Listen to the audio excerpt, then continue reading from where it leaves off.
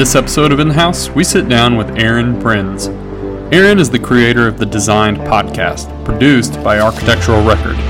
We discuss Aaron's unique background as a comedian and what led him into the field of architecture. He tells us what inspired him to start his podcast, and we talk about some of the amazing guests he has brought on over the years. We hope you like this episode. If you do, share with a friend and give us a 5-star rating. Thanks for listening.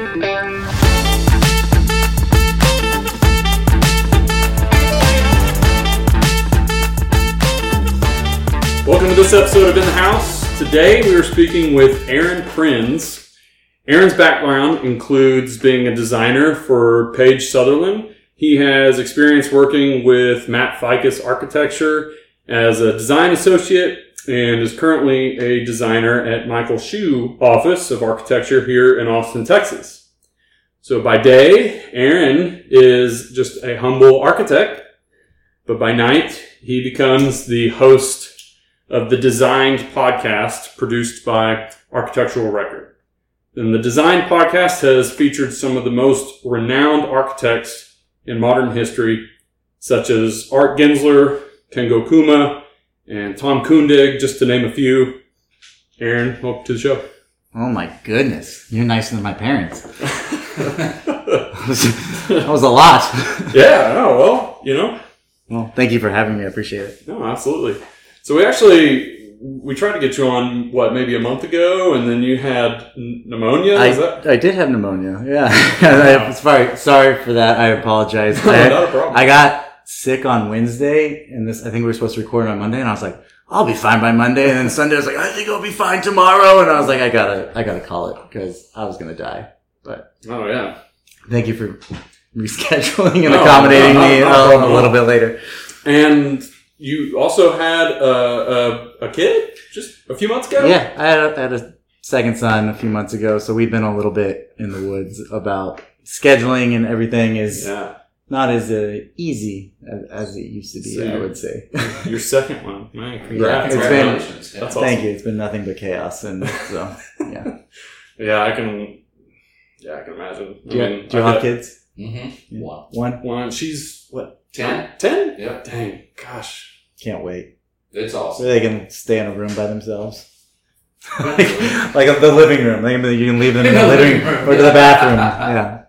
Well, how old? So you got the newborn, right? A few months, and then how old's your I have a 3-year-old as well. 3? So we're like in all the mood swings. That's kind of the age gap I have. I got 5 and 2. No, 5 and 3. Sorry, 5 and 3.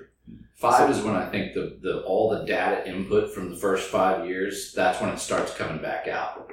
Like, okay. In a good way, or comprehending enough to start analyzing and giving you feedback now. 5 is when I think it just starts to get more awesome every day. Well, I would agree. There's hope. That's good. Yeah. No, the kids are fun. And, in all honesty, I think when I had my first one, I was doing the podcast. I started while I was in school at University of Texas at Austin. And I was doing it I would wake up. I was a big in school, studio at 6 or 7 in the morning, leave at 5 and have a life afterwards. So I wasn't the all-nighter type of guy, and my work probably reflected it. But I think, and then I was on the schedule where I was doing that, recording interviews whenever my guests had time, going home, eating dinner with my wife. She'd go to bed, and then I would stay up till 2 in the morning just editing. Because these episodes, for people that don't know, take 4 or 5 hours to put together by the time they're done, right? And so I did that for 2 and something years. It was a while. And then we were having my first son, and that's kind of, I don't know if you had this realization when you started to have kids, when you're like, oh, I need to I can't just do things for fun anymore. And so, within reason, you know what I mean? So that's when I started reaching out to larger networks to try to get this going, because it was either I had to start making money at it or I had to stop doing it. And so I reached out. There was a magazine in London or England somewhere that was interested in it, and an Architectural Record was interested in it. And I think, looking at kind of the history of architecture, if you will, Architectural Record's the oldest and longest running magazine. It's like 130 something years old. Wow, I didn't know that. Yeah. So, and I mean, it has such a history within architecture. Like, I feel like to get published in Record was like a huge thing. So just to be part of that for me, I think it's been rewarding in itself, if that makes sense. Yeah, no, absolutely. Tell us kind of about your history. I mean, are you initially from Austin or Texas? I mean, where did you grow up and what was your family like and how'd you get here? Oh my God. No, none of the above. Why German? What's that? And why German? German. You majored in German. Oh, you guys did some research. I was just back there pouring drinks and I was like, why German? Shit. No, so I grew up actually in a small town in Northern California, called Red Bluff. 12,000 people, third largest 3-day rodeo in the country. Wow. Little small cowboy town. And I went to the University of Oregon and I dropped out and I majored in German, as it's been pointed out. But I studied abroad in Germany for a year, so I already spoke German. Not a big school guy, if you will. So I was like, oh, this is going to be easy. And I didn't drop out. But ended up back in my hometown, and my dad, both my parents were teachers since I was like 6. But before that, my dad worked at the paper mill like every other person in the town, making, Simpson strong ties. They had Simpson paper. And he blew out his knee, tired of doing it. And so him and his friend bought, this is in like the early 90s, late 80s, early 90s, digitizing tablet for early stage AutoCAD. You know what I'm talking about? It was like this big pad, and now we have the ribbon on the screen. It was like this 24 by 24 inch tablet, and you had all the commands were, you had like your screen space and you had to go find, it was weird. That Apple IIe computer, and they just started doing spec houses in my hometown while he went to college. So he graduated college and stopped doing it. Fast forward, built their design, built his own house, contractor liked his plans, started drawing plans again when I was probably 9 or 10. And then he was teaching me to do AutoCAD, so I would do the dimension sheet and the electrical sheet, and do the lighting and draw the line to the switch and whatever, you know what I mean? So that sort of stuff. So that was your introduction into architecture. Yeah. And then, dude, this is going to be a long story, and I apologize. Go for it. No, we got a lot of time.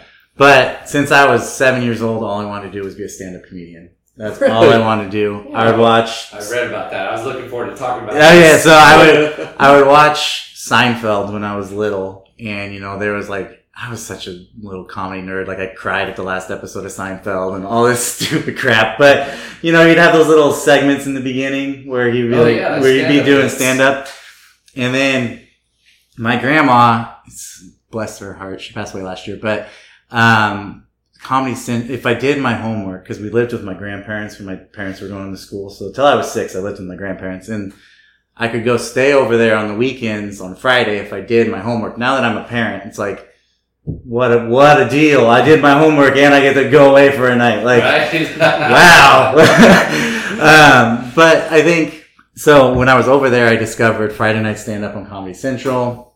When I didn't want to stay over at my grandparents anymore because, you become a teenager and you're too cool, my grandma would record on VHS Friday night stand-up every night, and she'd bring it over on Saturday, and I'd just sit there and watch all these sort of things. Comedy, like the school talent show comes up, I'd memorize like 5 minutes from a Nick Swartzen special and go do it. And so I did that, and when I dropped out of University of Oregon, I moved back with my parents. I was really on the brink of these small towns. Austin is a city.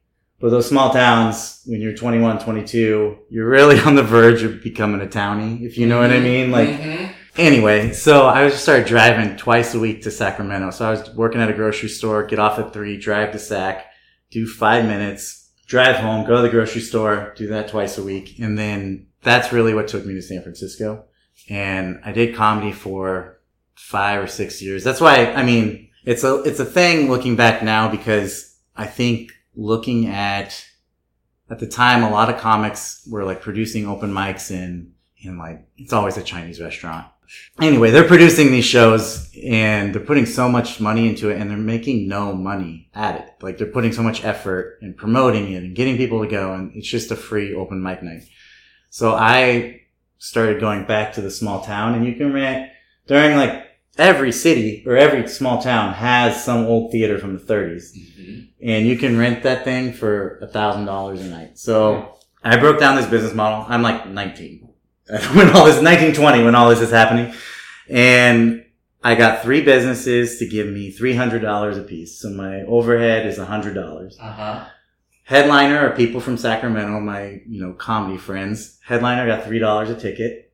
Feature got $2 a ticket, and then I hosted it, so I didn't cost anything. And then I gave each business $1 per ticket, if that makes sense. So the show cost me, what is that, $8 a ticket. And funny story, weird name drop thing, but Tom Hanks' mom lives in my hometown. And she's passed away, so I don't think he goes up there anymore. But he had donated a lot of money to this theater. And the night of my first show, he was in town and he bought the doors for the theater. So he was standing outside the theater looking at these doors that he bought. And someone was like, "Oh, what are you doing here?" And he was like, "Oh, I just bought my ticket to this comedy show tonight." Didn't show up. But that got around the internet and we sold 500 or 600 tickets or some shit like that. And so really the businesses that gave me the money, the $300 a piece, they all got their money back plus some. Plus a couple $100. Yeah. It got around Sacramento that I had this theater because everyone wants to play a theater and I was making money at it. So I just was doing 2 of those a month. Some were successful. Some were not successful. I got on the road a couple times with, a comic that I was able to play 2,500, 3,000 seat room and stuff like that. So I look at that time now. I think there was a time in my life when I look back and I felt like just such a failure because by the time it's done, you have $3,000 in your savings account. You're poor. You're living show to show. Mm-hmm. And I was 26 and I had literally nothing. I didn't have a car. I didn't have, all these things that a 26-year-old you think should have and everyone has it figured out. But I only say that because when I was producing these shows, I was booking at the end of it. I was reaching out to creative artists and Paradigm Talent Agent and big legit talent agencies in LA. And I was signing contracts and making deals. And I didn't realize it until the podcast, how valuable the skill that was for me. Because really what I do now, I don't know how many architecture podcasts there are, but there's not a lot that get the guests that I get. And I'm sorry for listeners if that sounds arrogant, but it's kind of the truth. And I think it is because of that time I spent as a comic. And so looking back, I think it's probably the best thing I probably could have done for me or my family now, if that makes sense. Yeah. No, that's... Sorry, that was a long rant. No, that's all right. That's the kind of perspective that's interesting. That's what we want to know about. Yeah, no, we want to know... This isn't as polished maybe as the design. No. I don't mean that. I don't mean that by any means. We want to know who you are. So I'm only saying it as I don't think it's a coincidence that I'm doing what I'm doing now because it's what I've been doing since I was 18 years old. Yeah. Well, okay. So, but how did you really make the jump into architecture? I was poor. My dad was still doing those spec houses back in Red Bluff and I hadn't had a job in 3 years. And I never wanted to have one again. So I picked the most time intensive degree you can possibly have. No, my plan was I got a bootleg copy of AutoCAD on Craigslist and I sat there with a book for 10 hours and I retaught myself AutoCAD and I heard about Revit, got a bootleg copy of Revit and I bought a book and I sat there and learned it and I just I could do this for a long time. So I wanted to take over and work with my dad and what he was doing. And then I found out, if you don't make a certain amount of money, the state will give you a Pell Grant to go to community college. So I just started taking architecture classes and then I applied to Portland State, moved up to Portland, started taking architecture classes there. Applied to Austin, moved to Austin, and here we are. So did you get to work with your dad for a while? No. No, you never did? No, I mean, I did when I was little. He would pay me $100 to do a dimension plan for him, and that would get me whatever, you know what I mean? When you have $100 when you're 9 in a small town, I used to get it all in ones, and I'd roll it up in a wad, and then if someone would walk in, I'd go... You need $13? I got it. Yeah, what's it? Oh yeah, go buy you something. I just want to be like a gangster, like a, you know what I mean? Like, That's cool. Silly. So when did you make the move to Austin? 2017 for grad school. So we were getting married. We got married in 2017. My wife took a more traditional path, I think, into the career workforce, and she had already moved from San Francisco to Portland for me. So we sat down. There's only so many accredited lists or accredited schools for grad school, right? So I took a red highlighter. She took an orange highlighter. I highlighted the schools. She highlighted the cities. And then we did the little Venn diagram of where we wanted to move. And I applied to a bunch of them. And it was between here and Michigan. And it was like, I went up to Ann Arbor. Well, first of all, flew out here for like the welcome weekend. It was like 75 degrees and sunny. And I flew to Michigan. It was the worst flight I've ever had in my life. The flight attendants didn't even stand up. They were just like, good luck. Hope we make it. See you soon. Click. It was horrible. I was hailing in April, and I was like, no. I called her. I was like, this isn't the spot. But also, like, looking at it now, like, Ann Arbor is not a place that we could have stayed after school and had, like, the careers that we have now. She's very successful in her career, and I think Austin is kind of a good spot for us. So when did you start the podcast? 2018, summer after. So shortly after you came into Austin. Yeah, that's a Larry Speck thing. I don't know. You all know Larry Speck? Mm-mm. You don't know Larry Speck? No. You guys. No, Larry Speck is like the godfather of Austin architecture. He's a professor at UT. He's a partner at Page, and he's also, dude, he did like the community center, all this stuff, the master plan for 2nd Street District or the waterfront and all that stuff. But I may be quoting his credits wrong, and I'm sorry if you did one of those projects, but he's done a lot for the city of Austin is the point. But he is probably the most generous person with his time. He's donated so much of his time. I joked at the AIA or the Texas Architects Convention last year that poor Larry Speck, when I have an idea, he's about to lose a Saturday because he just keeps donating.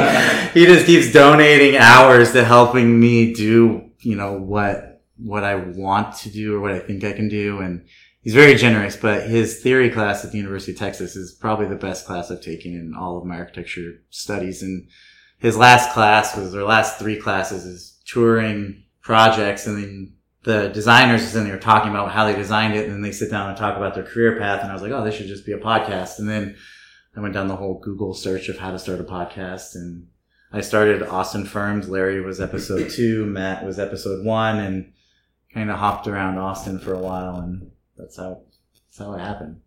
What do you think was the hope or the intent behind starting it initially? I mean, what's your hope? Why are you guys doing this?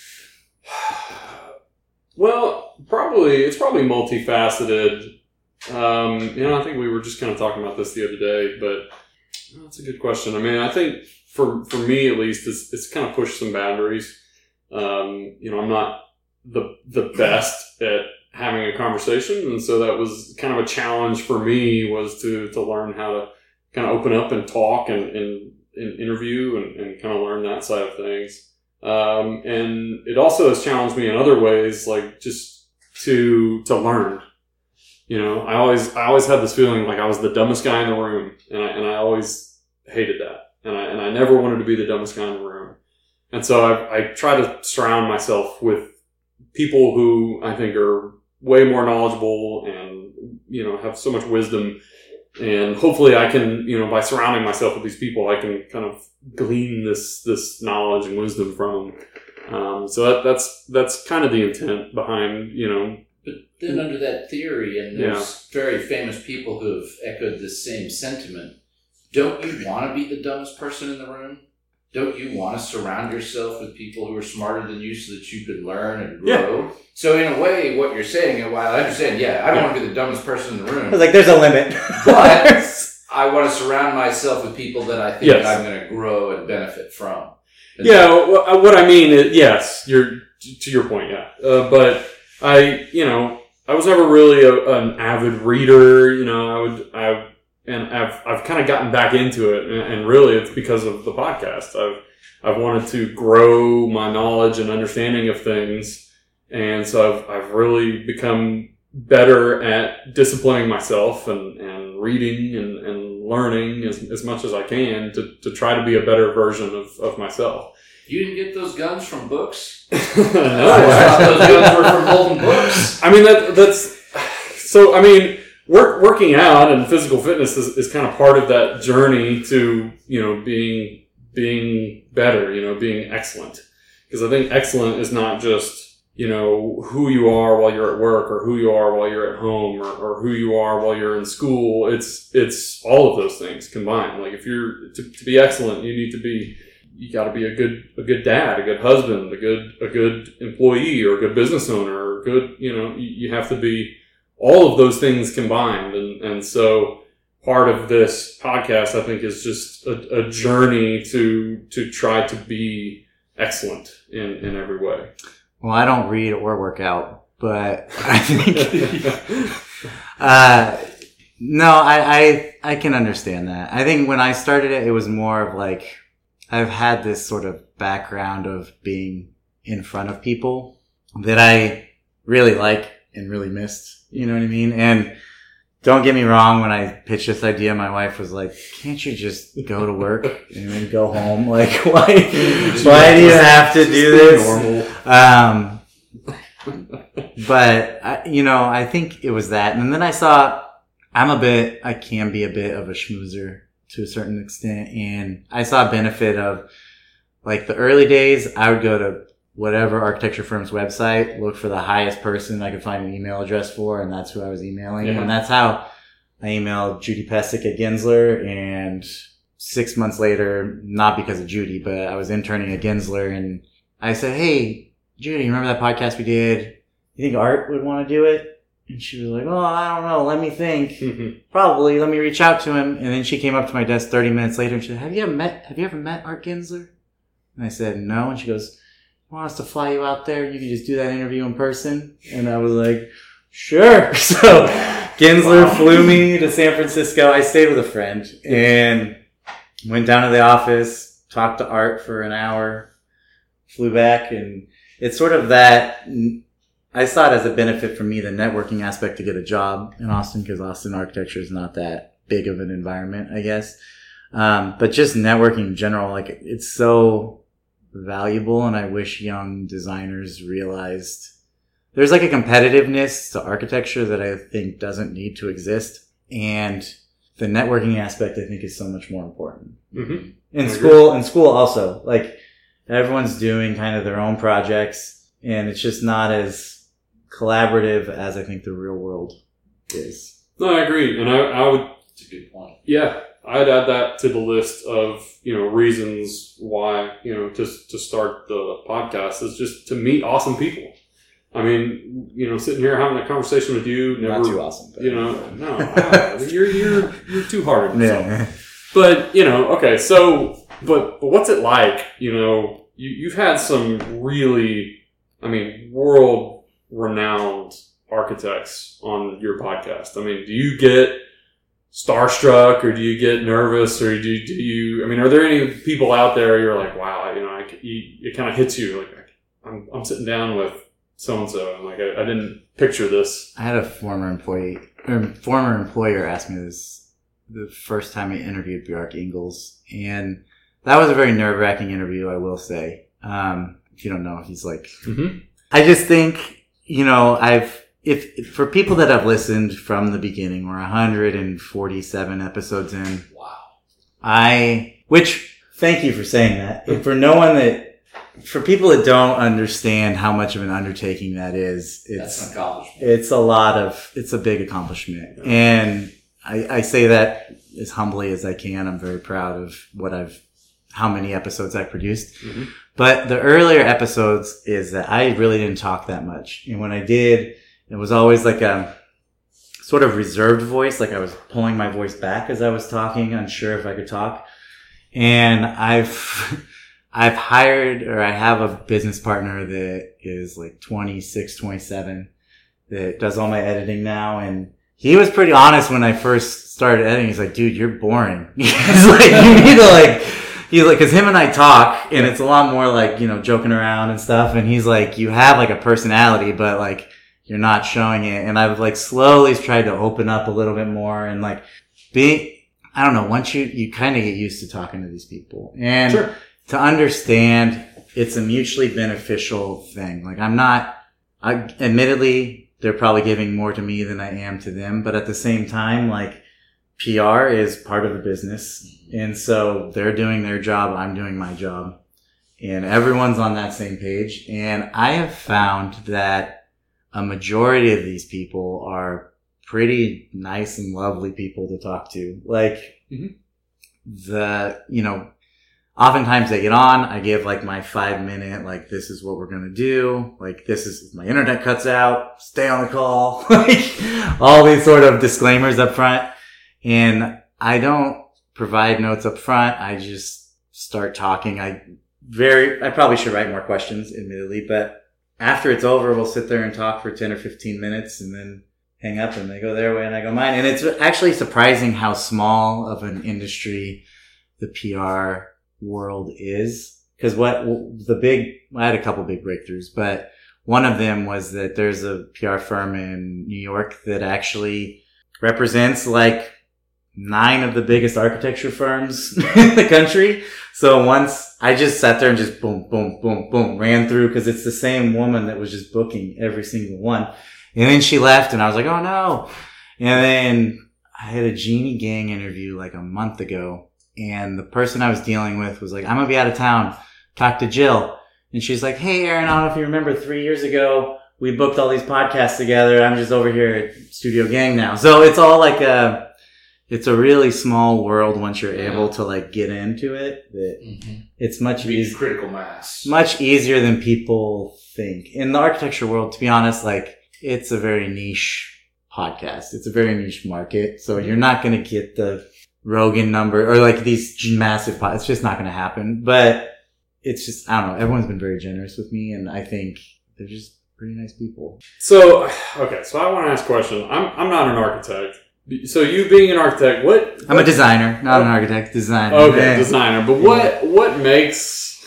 It might be a dumb question, but what makes an architect like the Taylor Swift of architects? You know, like where? How do you know? Like when you get to that point as an architect, that might be something. To me, it's the same in comedy. I can draw so many parallels to stand up as I can to architecture, but these are opinions. If you disagree, disagree. But I think your comedy ability is only as good as your marketing ability. You can be a terrible comic, but you can book a lot of gigs and you're going to make a pretty decent money. And I think you see that same thing in construction and you see that same thing in architecture. And I do. I see exactly what you mean. Yeah. And so I think, well put. With these people that I'm talking to, we'll say Bjarka, that he's just really, really good at hopping on a call with, you know what I mean? Like he just has a switch that he can flip. And I don't think there's a lot of people that can do that, but I also don't think it's a coincidence that he's in the place that he's in. If that makes sense. And I think that with a lot of good designers, like, I don't think it's a coincidence that they are in the place that they're at. So, architectural record. Yeah. Tell me about, okay, so how did all that come about? So, you had your podcast for how many years? 2 years, and then you're now partnered with Architectural Record. So tell me about that. Yeah, so we've been together, I'd say, since October 2020.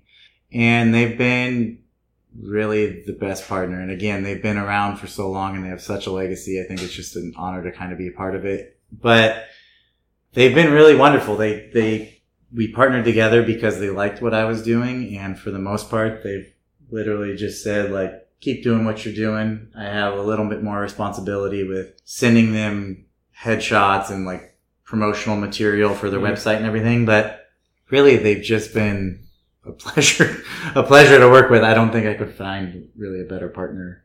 It is a bit of a push and pull. Like we have a call occasionally where I was like, what do you think about this guest? And now really how it's evolved is we're trying to pair the podcast with stories they're writing. So they'll do like one example is Olsen Kundig and Faulkner Architects in Truckee had their house of the month was being featured. And so I had both of them on there to kind of talk about their house and stuff like that. So we're trying to, again, it's cross-promoting, mutual beneficial relationship that just benefits everyone all around. And, I've been featured on other blogs and other architecture publications, and I'm really happy that I ended up where I ended up. Is there a dream guest that you haven't had yet that you've got on the list? Yeah, Peter Zumthor. I can do some pretty embarrassing things. I just shamelessly added as many Zumthor employees as I could find on LinkedIn and sent them all messages.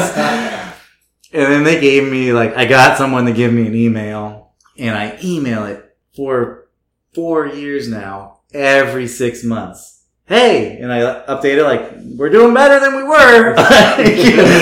You really should do this. Yeah. And then every time they're just like, Mr. Zumthor is so busy with projects, he cannot sleep or eat, and he does not have time to do whatever, the excuse is or whatever. So, that's the one, but I mean, he lives in the hills of Switzerland, and I don't think he's not hurting for press. You know what I mean? That's cool. The one thing I tell people, the one superpower we have is polite persistence. Persistence. That's probably good advice. That's probably good advice. So what impact do you think designed podcast has had? Oh man, I don't know. Okay, so maybe, there's times when you feel early podcasting where you're I'm just talking to myself. My hope is, it's evolved a little bit. So early on, it was more career focused. How do you go through your career? How do you get to where you want to be? And so I hope the young architects kind of take that on and have learned something from it, the people. And I think, our demographic is on the younger side of architecture. And I don't think I'm the first one to say this. It is a bit of a dated field where it is kind of the good old boy network, so to speak, in a lot of ways still, even though people are working very hard to change that. It somehow feels that way occasionally. My hope is that you see interviews, and if you're at a university, you have the ability to go to a lecture, but you're really constrained by who the university has booked. And what I think I've done is cultivate a library where you have 100 so far, 147, 149 next month, 152 the month after that. A library of resources and lectures that kids can actually get a long form conversation out of and a story out of. It's not a 30-second interview question or a 2-minute YouTube video. It's a 45 to 60-minute conversation on, a building, a career, a person, whatever the topic may be. And so I hope it's just providing some sort of library or resource for people when they're researching these things. That's well said. Well, Adrian, you have any questions?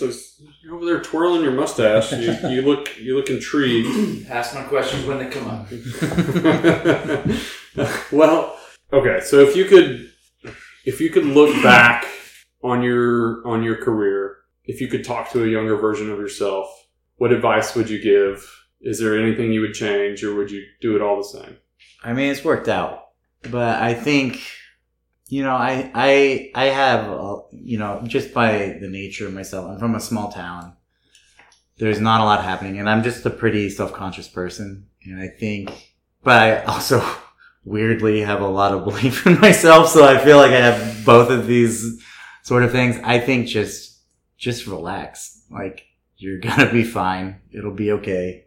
Everyone is somehow walking around and talking. I think about this raising kids. They're not reading and they're not going to the bathroom, and somehow every adult is using the bathroom and walking and talking and eating themselves. So it's all gonna be okay. I have that same perspective. I've been reading a lot of parenting books, and because that's very relevant to what I'm going through. So I've been reading a lot of parenting books, and yeah, that's kind of you get one opinion here and then one opinion here, and then your parents come at you with another.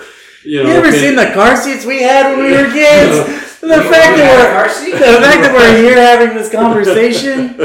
Well, exactly, and so but you sit back and you think you know what, I think it'll be okay. It's all like good. it's you don't have to overthink it. You don't, but you have to keep trying hard. Well, absolutely. You can't just go, it'll be okay, it'll all work out. You have to keep pushing and work hard. Agreed. No, put your head down, work hard, then it'll all work out. What was that quote you told me?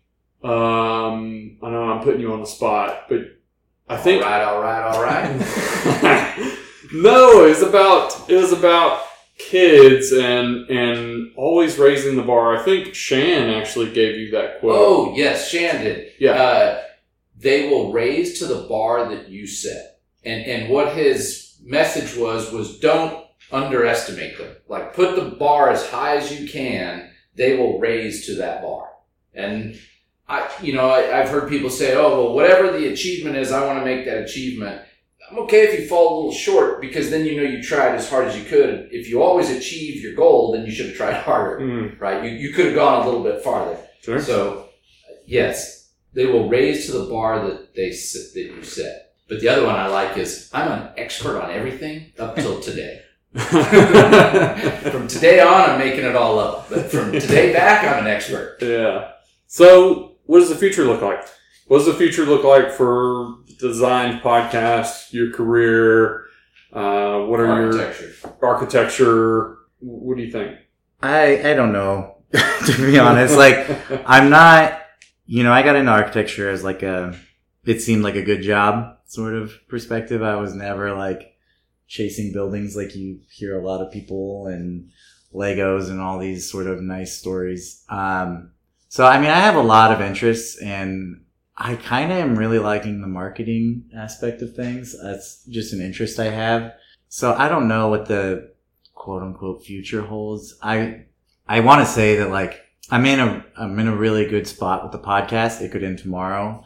And, that it is kind of a fleeting thing. Like no one just has unlimited success forever. And so I want to make it last while I can. And I think, that's why I want to reach out and help start a podcast or early podcast, because I had Bob Borson that did the exact same thing for me. He didn't have to talk to me, and he really took a lot of time out of his days to kind of talk and coach me through a lot of these things. And that would be my advice for young podcasts, because there seems to be with the cohort that I came up with, we were all very friendly with one another, and we're all doing really well now. This was 5 or 6 years ago, of podcasts that I'm talking about. There seems to be a more competitive nature with the new podcasts, and I wish there was just a little more collaboration. I had a guest cancel, and I was like, no matter what, there's an episode coming out every week. There is one coming out every week. Yeah. And I got canceled on a Tuesday. I released them on a Wednesday. I called the other podcast, and they were my guests talking about architecture podcasts. And so we had this sort of thing. And I don't know if you know Julia Gamelina. She runs Madam Architect, a very, very successful entrepreneur in the AEC space. And her and I, we don't talk as much as we used to, I guess is a better way to put it. But we had a conversation. I had heard about her during an interview when the woman I was interviewing said, you should read Madam Architect. And I joked with Julia when I was talking to her and met her 2 years later. And I was like, oh, she said that. And I was instantly like, edit that out. Because I wasn't going to advertise for anyone else. And she joked. She was like, I would have done the same 2 years ago. But I think there is a confidence in it's okay to talk about acknowledging that other people exist. If you're sure of yourself, there's room for everyone. It doesn't have to be only people are going to listen to my podcast or only people are going to listen to your podcast. It's people want content. So the more quality content that is out there, the better it is for everybody. This is my advice for young architects or young podcasters. You shouldn't shun away from other podcasters. You should look at what they're doing and try to learn from them as much as possible. And that's what Bob did for me. Yeah, I agree wholeheartedly. It's such a big arena, and there's so many people, and everybody has a different background and a different story, and that's always been interesting to me. Is you kind of see, everybody sees you maybe from this outside perspective of you're. I also want to say I try to hide myself as much as possible. There's no pictures of me on the podcast Instagram. I'm just a voice, and that's the way I like it. So they're talking about putting yourself out there. I'm like, I'm okay from behind the scenes. No, perfect. But yeah, I mean, but it's that, but it's getting to know, how you got here. Like, how did you get into the podcasting? How what's your story and what's your background? And that's always been interesting to me, is like what path, did people take to get where they're at? And that's always been, every single person has like such an interesting background. Everybody's got a story, and they're all unique. They're all unique, every single one of them. And that's always been, it's super interesting. It's just like I said, you kind of have this image of somebody in your head that maybe you see on TV, or you listen to every day on the radio, and then you kind of get to know them as an individual. And I think that's really cool. And so with that, I really appreciate your time. I appreciate you coming on. It's late, you're taking time away from your family. Same deal. So thank you for accommodating my children's schedule. No. Like, can we record it? But Midnight? I have an important question. Go for it. You asked me if I had a question. I have an important question. Shoot it out there. Aside from obviously your priorities are your wife and your 2 sons, those are obviously your priority. Outside of that, outside of work, what do you geek out on? Mm-hmm. I mean, I think stand-up is one. Do you still go and perform anywhere? Do you still No, not. This is my take on it. There's guys out there and women. There's people out there that are really trying to make a career out of it, especially in Austin right now with the comedy scene has blown up immensely. So I would dabble when we first moved here, like a couple weeks a month or a couple weeks a year. I'd go like real hard, like I'm going to do this again. But I'm taking stage time away from someone that's really trying to do it. And so I don't want to do that. So I think comedy is one. I really like to golf. I've golfed since I was like a little kid. But other than that, like, I'm a pretty basic dude. I don't do a lot.